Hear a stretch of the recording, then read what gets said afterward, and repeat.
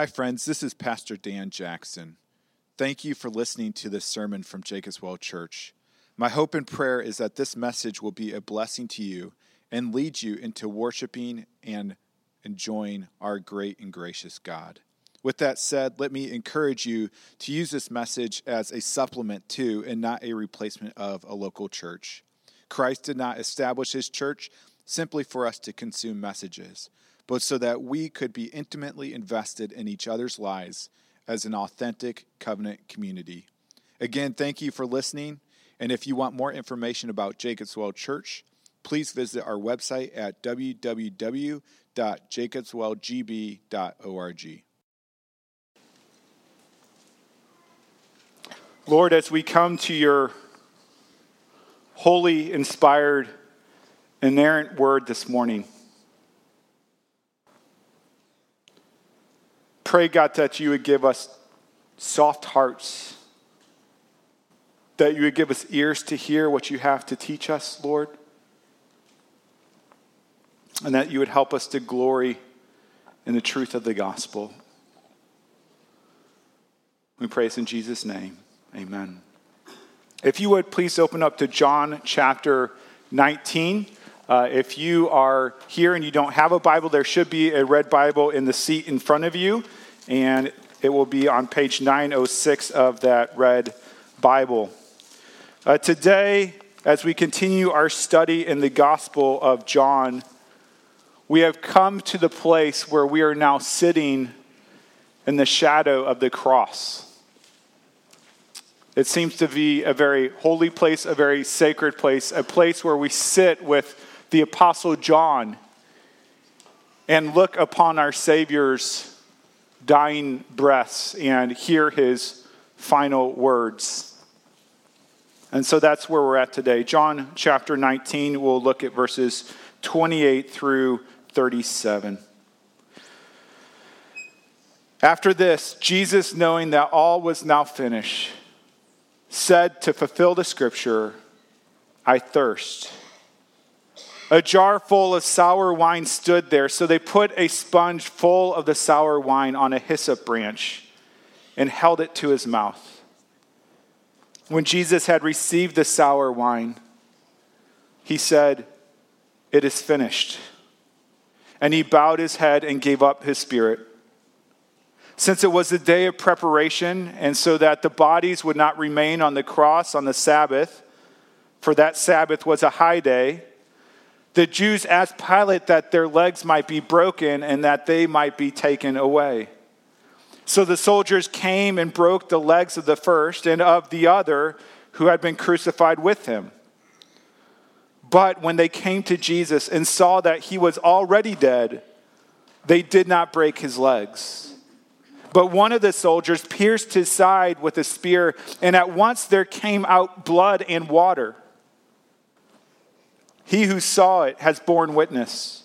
His testimony is true, and he knows that he is telling the truth, that you also may believe.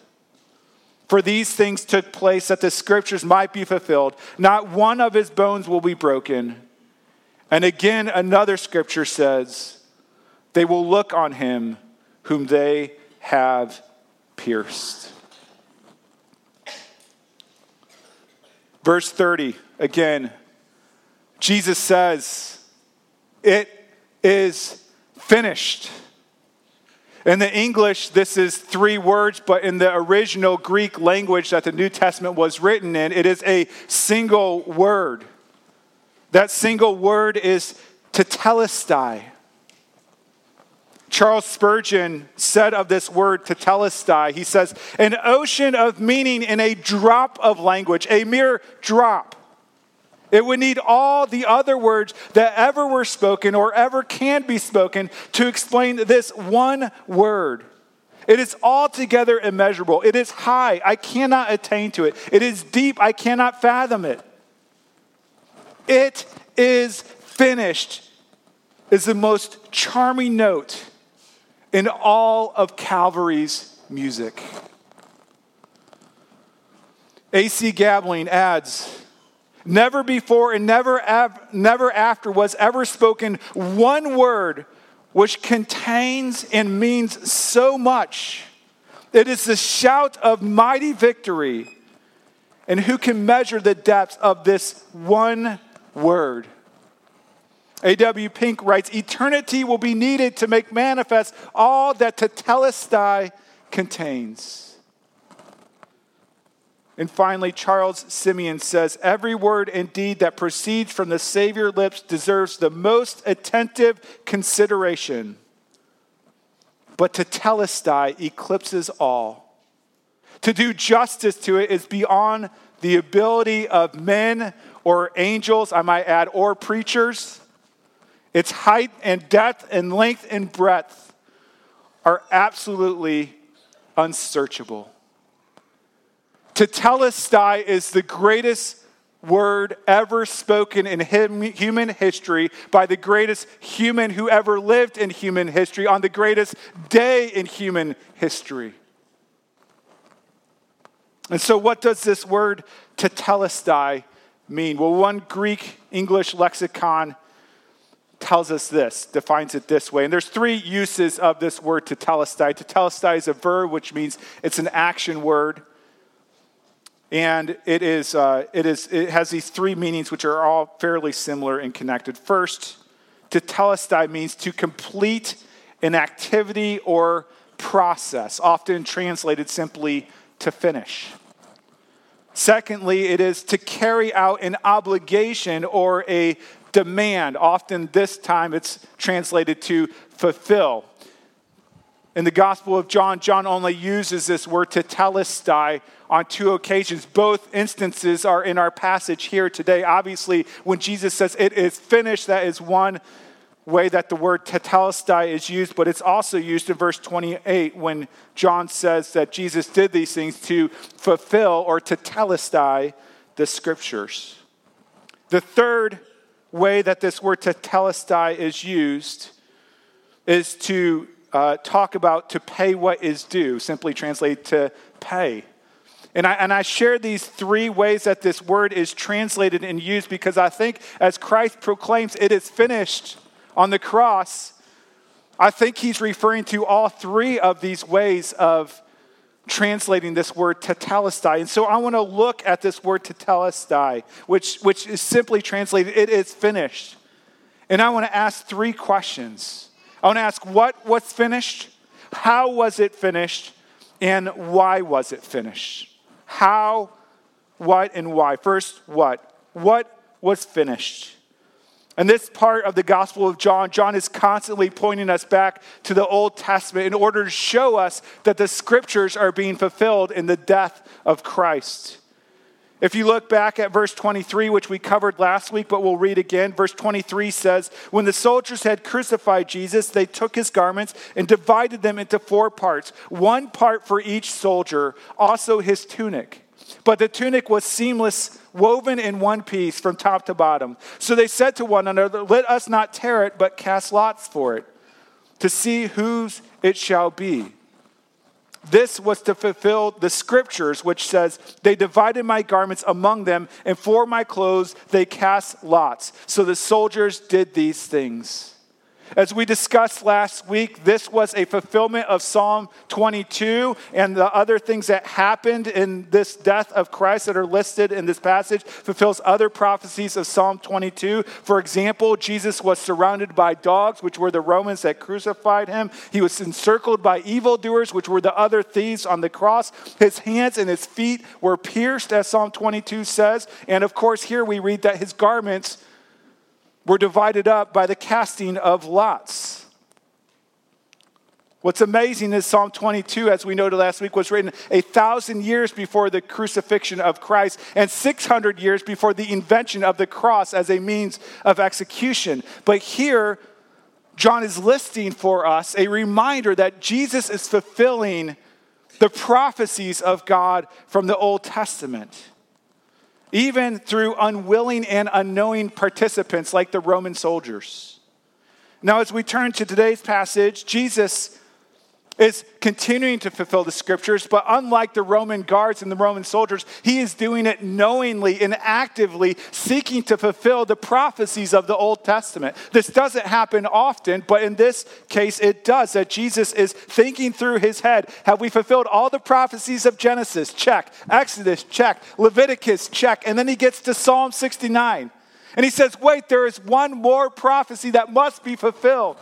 Psalm 69:21 says, talking about the suffering servant, it says, and for my thirst, they gave me sour wine to drink. And so in verse 28, we read, after this, Jesus, knowing that all was now finished, said to fulfill, that is Tetelestai, to fulfill the scriptures, I thirst.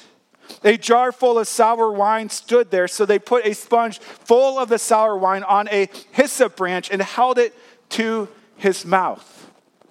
Now, the sour wine that's mentioned in this passage should not be confused with the wine that was mixed with myrrh that was offered to Jesus as he carried the cross up to Calvary. That wine which was mixed with myrrh served to be a sedative that would help dull the pain of the cross. Jesus rejected that because he wanted to bear the full wrath of God upon the cross for us, to drink that cup for us.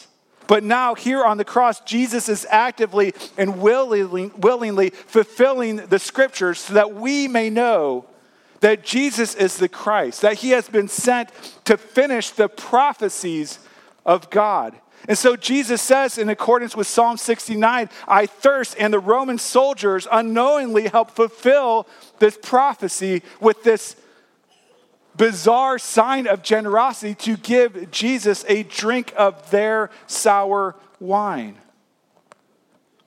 Skipping down to verse 36, we read, for these things took place that the scriptures might be fulfilled. Not one of his bones will be broken. Now, we'll discuss this a lot more in the next point, but unlike the other two criminals, Jesus' legs were not broken, and John points this out because this was a fulfillment of another prophecy. Psalm 34:20 tells us that he keeps all his bones. Not one of them is broken. Now, what else is interesting about this prophecy and the fulfillment of it was that Jesus' death was during Passover. And one of the regulations for the Passover lamb was that their legs, their bones, were not to be broken. It says in Numbers 9:12, speaking of the Passover lamb, that they shall leave none of it until the morning, nor break any of its bones, according to the statute for the Passover that they shall keep. Now, if you remember, the blood of the Passover lamb would be sprinkled on the doorposts of the people of God, and they would sprinkle that on the doorpost with a hyssop branch. What's interesting is John actually includes the detail in this gospel account that's in no other gospel accounts, that when they gave Jesus that wine vinegar, they did it with a hyssop branch, again pointing to the Passover. And so Jesus' bones not being broken is another reminder to us that Jesus is the ultimate Passover lamb, that all other prior Passover lambs pointed to. As 1 Corinthians 5 says, Christ, our Passover lamb, has been sacrificed. Chapter 19 continues, verse 37. It says, and again another scripture says, they will look on him whom they have pierced, talking about the spearing of Christ, which again we'll talk more about in our next point. But this is significant because this is a prophecy from Zechariah chapter 12. Zechariah was written to the people of God when they returned from Babylonian exile. They were discouraged. They were not sure that God was going to win the day. Things seemed to be falling apart. The city wasn't being rebuilt. And so God writes through Zechariah to encourage his people. And he ends the book of Zechariah with the promised Davidic ruler who is going to come and set all things right. This righteous ruler who would bring salvation. And this is what it says about that coming Messiah in Zechariah 12. It says, and I will pour out on the house of David and the inhabitants of Jerusalem a spirit of grace and pleas for mercy, so that when they look on me, on him whom they have pierced, Notice how it repeats. It says, on me, but also on him, saying, me, the Lord, is him who will be pierced. They shall mourn for him as one mourns for an only child, the only begotten Son of God, and weeps bitterly over him as one weeps over a firstborn, the oldest son of Mary. This prophetic promise that the future Davidic Messiah would be pierced and they would look upon him is clearly fulfilled in the cross of Christ. And so with all of these prophecies in mind that are being fulfilled, I want to return to that question. What is finished at the cross? Why is John pointing out that the Roman guards unwittingly are fulfilling the prophecies and that Jesus is knowingly and actively fulfilling the prophecies of the Old Testament? Well, John is telling us these things so that we may know that what is finished on the cross are the ancient purposes of God, the ancient plan of God, the ancient promises of God, to save his people from their sins and from death itself. Bill Perkins of Compass International did a study to see what the likelihood would be of Christ fulfilling prophecies, these prophecies of the Old Testament. There's over 300 prophecies about Jesus in the Old Testament that are fulfilled by Jesus in the New Testament. And so Bill just takes 8 of these prophecies. That Jesus would be born in Bethlehem, something that he could not control. Betrayed for 30 pieces of silver. Clothes would be gambled away. Hands and feet would be pierced. Bones would not be broken. Born in the tribe of Judah. Called from Egypt. Buried in a rich man's grave. And so he took just these 8 prophecies out of the 300 prophecies to figure out what are the odds of these 8 prophecies coming true in any single human being. And to give a visual illustration of his results, he said, suppose we filled the entire state of Texas with 100 trillion silver dollars. That would make the entire state 2 feet deep in coins. And then we took one coin and we marked it. And we threw it into the middle of the state and we stirred it all up. And then we put a blindfold on a person and sent them into the state and said, pick out that one coin that has the mark on it. He said, this is the chance that all 8 of those prophecies would be fulfilled in a person. And yet, Christ did not have 8 prophecies fulfilled. He had over 300 prophecies fulfilled. And he says the odds of these 300 biblical prophecies being fulfilled is ridiculously astronomical, simply incalculable. See, all the prophecies that John mentions that are fulfilled in the life and death of Christ are proof that God was fulfilling his promise to his people to save them from their sins. And that he was fulfilling that promise in a very interesting way that none of them had guessed. That he would fulfill that promise through Christ dying on the cross. Now, this ought to be a great comfort to us. To know that the scriptures are reliable and true. To know that the promises of God are certain. You see, there are promises of God that are yet not fulfilled for us. God promises us of a new heavens and a new earth. God promises an eternal life free of suffering and pain. God promises us that we get to be with him forever. And the reason we can be confident that God will fulfill these promises is because he fulfilled the promises of the Old Testament in the death of Christ upon the cross. And so what was finished at the cross? What was finished at the cross was the ancient prophecies, plan, and promises of God to save his people from their sins. Next, how was it finished?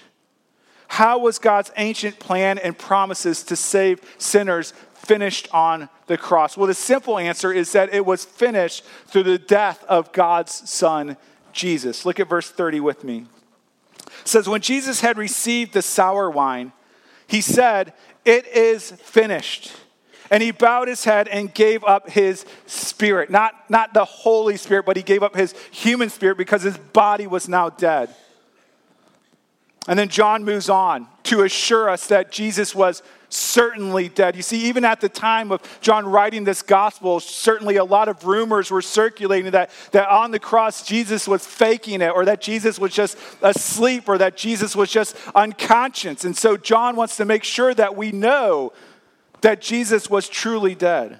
Verse 31, since it was a day of preparation, and so the bodies would not remain on the cross on the Sabbath, for the Sabbath was a high day. It was a special Sabbath because of the Passover.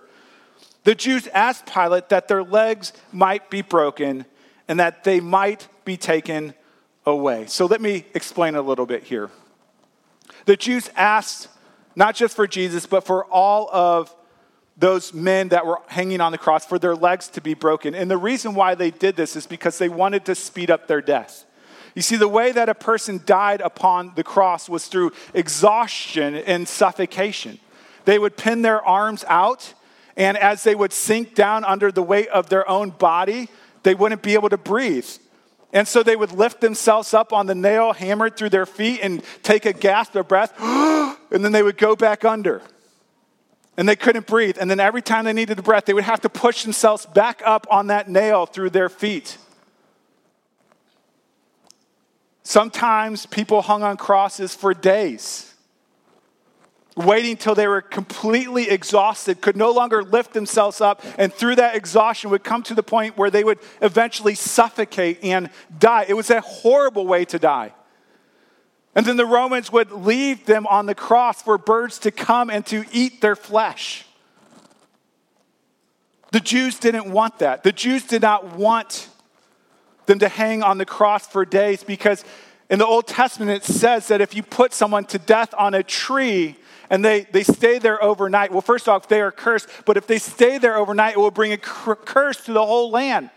And they did not want a curse on the land of Jerusalem, especially during Passover. So they said, Pilate, can we speed up the process a little bit? Can we break their legs so that they can't lift themselves up and breathe, so that they'll suffocate very quickly?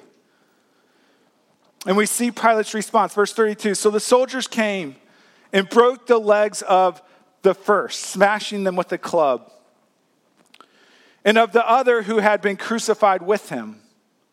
But when they came to Jesus and saw that he was already dead, probably because he was beaten so badly, it says they did not break his legs. As we read earlier, this was a fulfillment of the scriptures, that none of his bones were to be broken, just like the Passover lamb. But of course, here people could speculate. You know, his legs weren't broken. Maybe Jesus wasn't really dead. Of course, that can't be true, because even if you're unconscious, or if you're faking it, or if you're asleep, if you're sunk down, you're not going to be able to breathe, and you would die. Nonetheless, the Roman guards had to make sure that Jesus was truly dead. Because if they proclaimed Jesus to be dead and he wasn't, the punishment for the Roman guard is that they would be put to death. And so they wanted to make absolutely sure that Jesus was not just dead, but dead. So verse 34, it says, but one of the soldiers pierced his side with a spear, and at once there came out blood and water. This description leads us to believe that they took a spear and jabbed it up through Jesus' abdomen, up under his rib cage, into his heart. The sac that surrounds the heart has this clear fluid that looks like water that flew out, but they also pierced some of the ventricles of the heart, which would have led blood to come out. And so the point John is making here for us is that Jesus was not faking death. Jesus was not merely unconscious, but Jesus was dead 2 times over. He suffocated to death, and now he was speared to death. Jesus was not just dead, Jesus was dead. And John wants to make sure we know this, because this is how the plan of God for our salvation was finished. By the death of Jesus Christ, God's perfect Son upon the cross. You see, there was no other way that we could be saved. Because as we read in the scriptures, the punishment for sin is death. This goes all the way back to the Garden of Eden, even before the fall of mankind, where the Lord comes to the man. And he says, you may surely eat of every tree of the garden, but of the tree of the knowledge of good and evil, you shall not eat. That is God's law. That is God's rule. And then he tells us the penalty. He says, for in the day that you eat of it, you shall surely, what's the word? Die, right? Romans puts it very succinctly for us. It says the wages of sin is death. And since all of us have sinned, all of us deserve to die. And not simply just a physical death, but a spiritual death, an eternal death in which we endure the justice and the wrath of God forever and ever. This is what we deserve. This is our debt to God. But the good news is the plan of God for our salvation was to send Jesus to take on our sin, to bear our penalty upon the cross, to take our debt away that we owe to God, which is death. I don't know if you've ever been in debt. Maybe you're in debt right now. You know it can be suffocating. There was a time when Trish and I were moving from Bloomer, Wisconsin to St. Louis so I could attend seminary that we experienced some significant debt. We had put our house up for sale in Bloomer, Wisconsin, and we had a contract for someone to purchase it. Meanwhile, we bought a house in St. Louis. The contract in Bloomer, Wisconsin fell through. And so there we were with 2 mortgages. And I don't know if you know this, but they don't pay you a lot to go to seminary.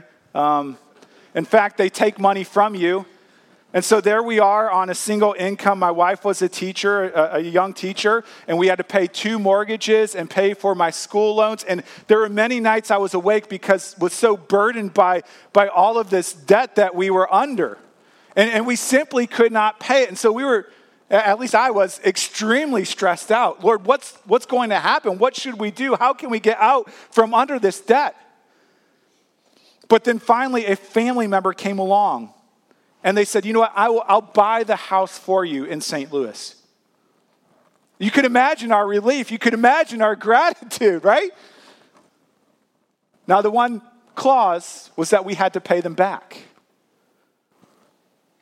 Jesus pays our debt, and there is nothing we can do to pay him back.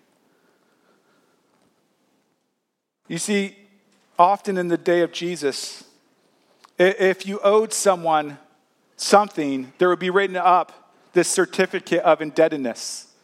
It would be written up if you owed someone a large sum of money.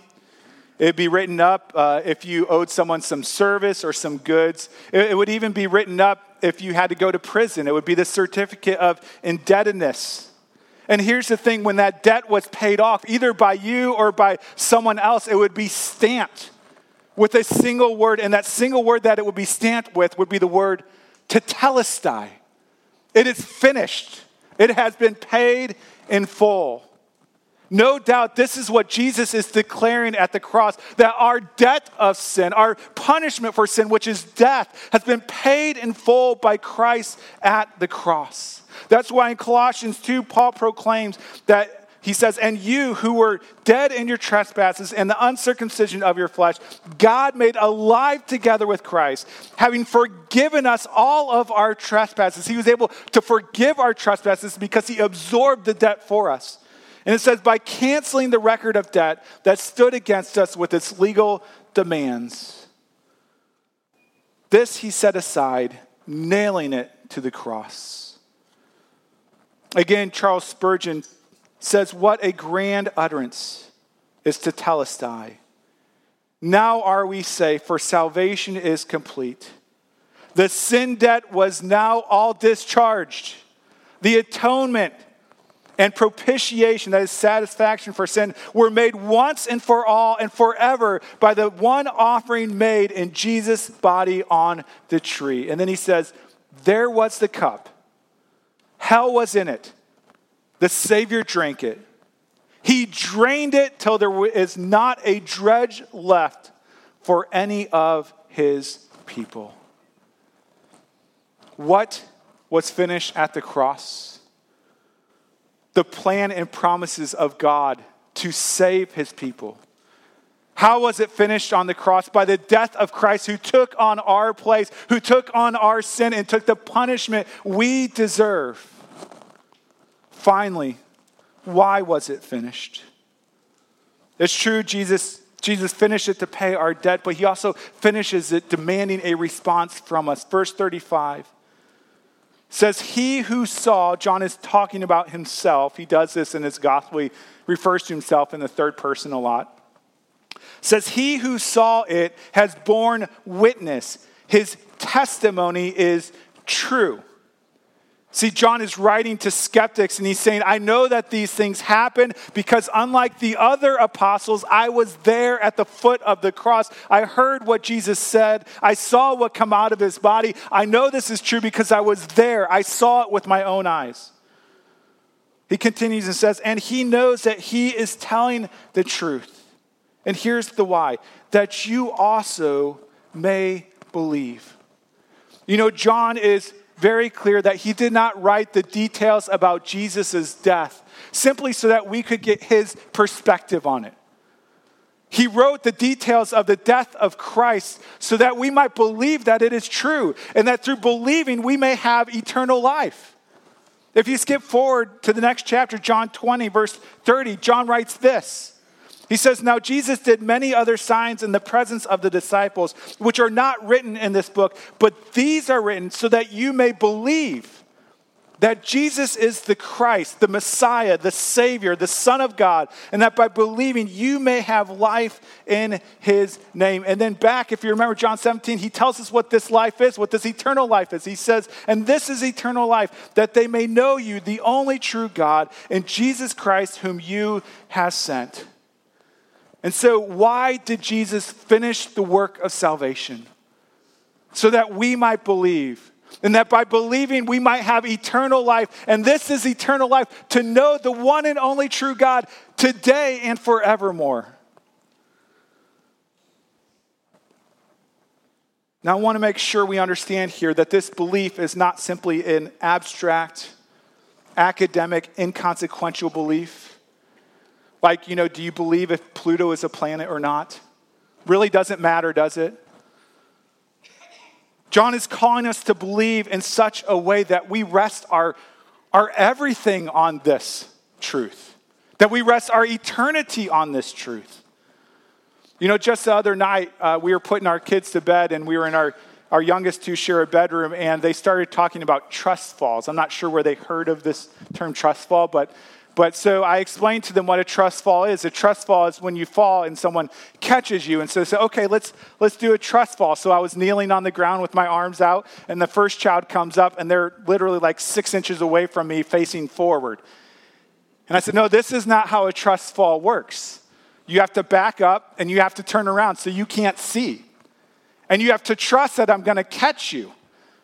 And if you trust that I'm going to catch you, that means you're not going to shuffle your feet. You're not going to bend your knees, right? But you're going to trust that I'm going to catch you. And if I don't catch you, you're going to be seriously injured. That's what a trust fall is. And so our two children took turns trying out this trust fall. Now, they both believed that I had the strength to catch them. They both believed that I had the desire to catch them.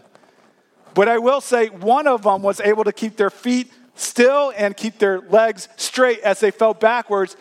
That is the belief that God is calling us to. God is calling us to trust in him with such a great degree that if this is false, it's going to bring us significant pain for all eternity. Do you believe, do you trust that Jesus is the Christ, the Son of God, the Savior of the world? Do you rest in him and him alone for your salvation? Or are you still striving to gain God's approval? Are you here today trying to get your act together to be acceptable before God so that he will take you into his presence? Are you here today trying to improve your portfolio before you ask God to receive you? On the other end, maybe you're here today saying, I'm so sinful, there's no way God would ever take me. Jesus says, it is finished, it is paid for, it in full. Do you believe? Because if you believe, you have eternal life. And if you have eternal life, that means that you know God and that you will be with God forever and ever. So what was finished on the cross? God's promised plan to save sinners was finished on the cross. How was it finished on the cross? By the death of Christ in our place, who drank the cup of God's wrath that we deserve.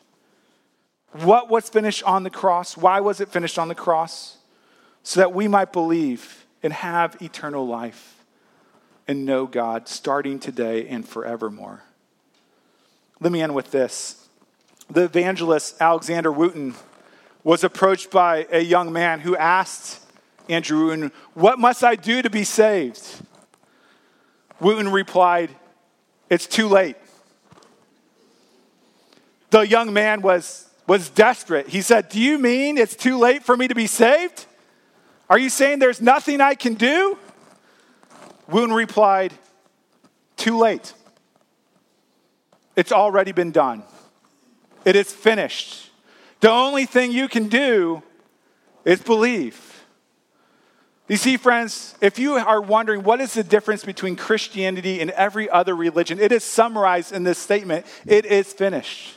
See, every other religion can be summarized in this one word: do.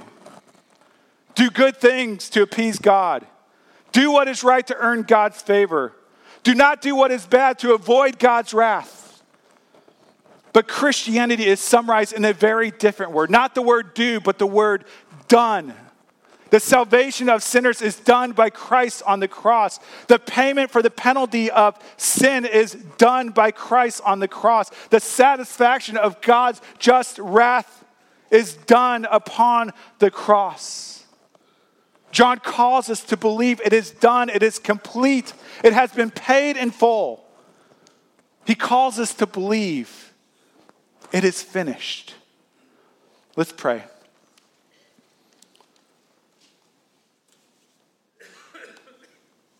Oh Lord, our sin, not in part but the full, is nailed to the cross. What a glorious thought. That there is nothing more that we can contribute to our salvation. We can't make you love us more. We can't make you love us less. You love us because of Christ and Christ alone. And because he has finished this work upon the cross, we can be confident that we are received by you, that we are accepted by you, and that we belong to you for all eternity if we believe. Lord, I pray for anyone in here who's maybe trying to get their act together to be acceptable before you, God. I just pray that they would stop. That they would stop laboring to earn your favor, and that they would know that there's one who labored on their behalf, Jesus Christ. And through his death on the cross, it is finished. The penalty for all of their sin has been removed. Because of your promised one, Jesus Christ, the Lamb of God, who takes away the sins of the world. Lord, as we turn to your table, we're reminded of the finished work of Christ, that we can now rest, that we don't need to be restless in our souls and in our hearts and in our minds, wondering if you will accept us and love us, if we're good enough, but we can rest in the finished work of Christ and Christ alone. And so as we receive these elements, remind us in our hearts and in our souls of Tetelestai, that it is finished and that we are yours now and forevermore. And we pray this in Jesus' name. Amen.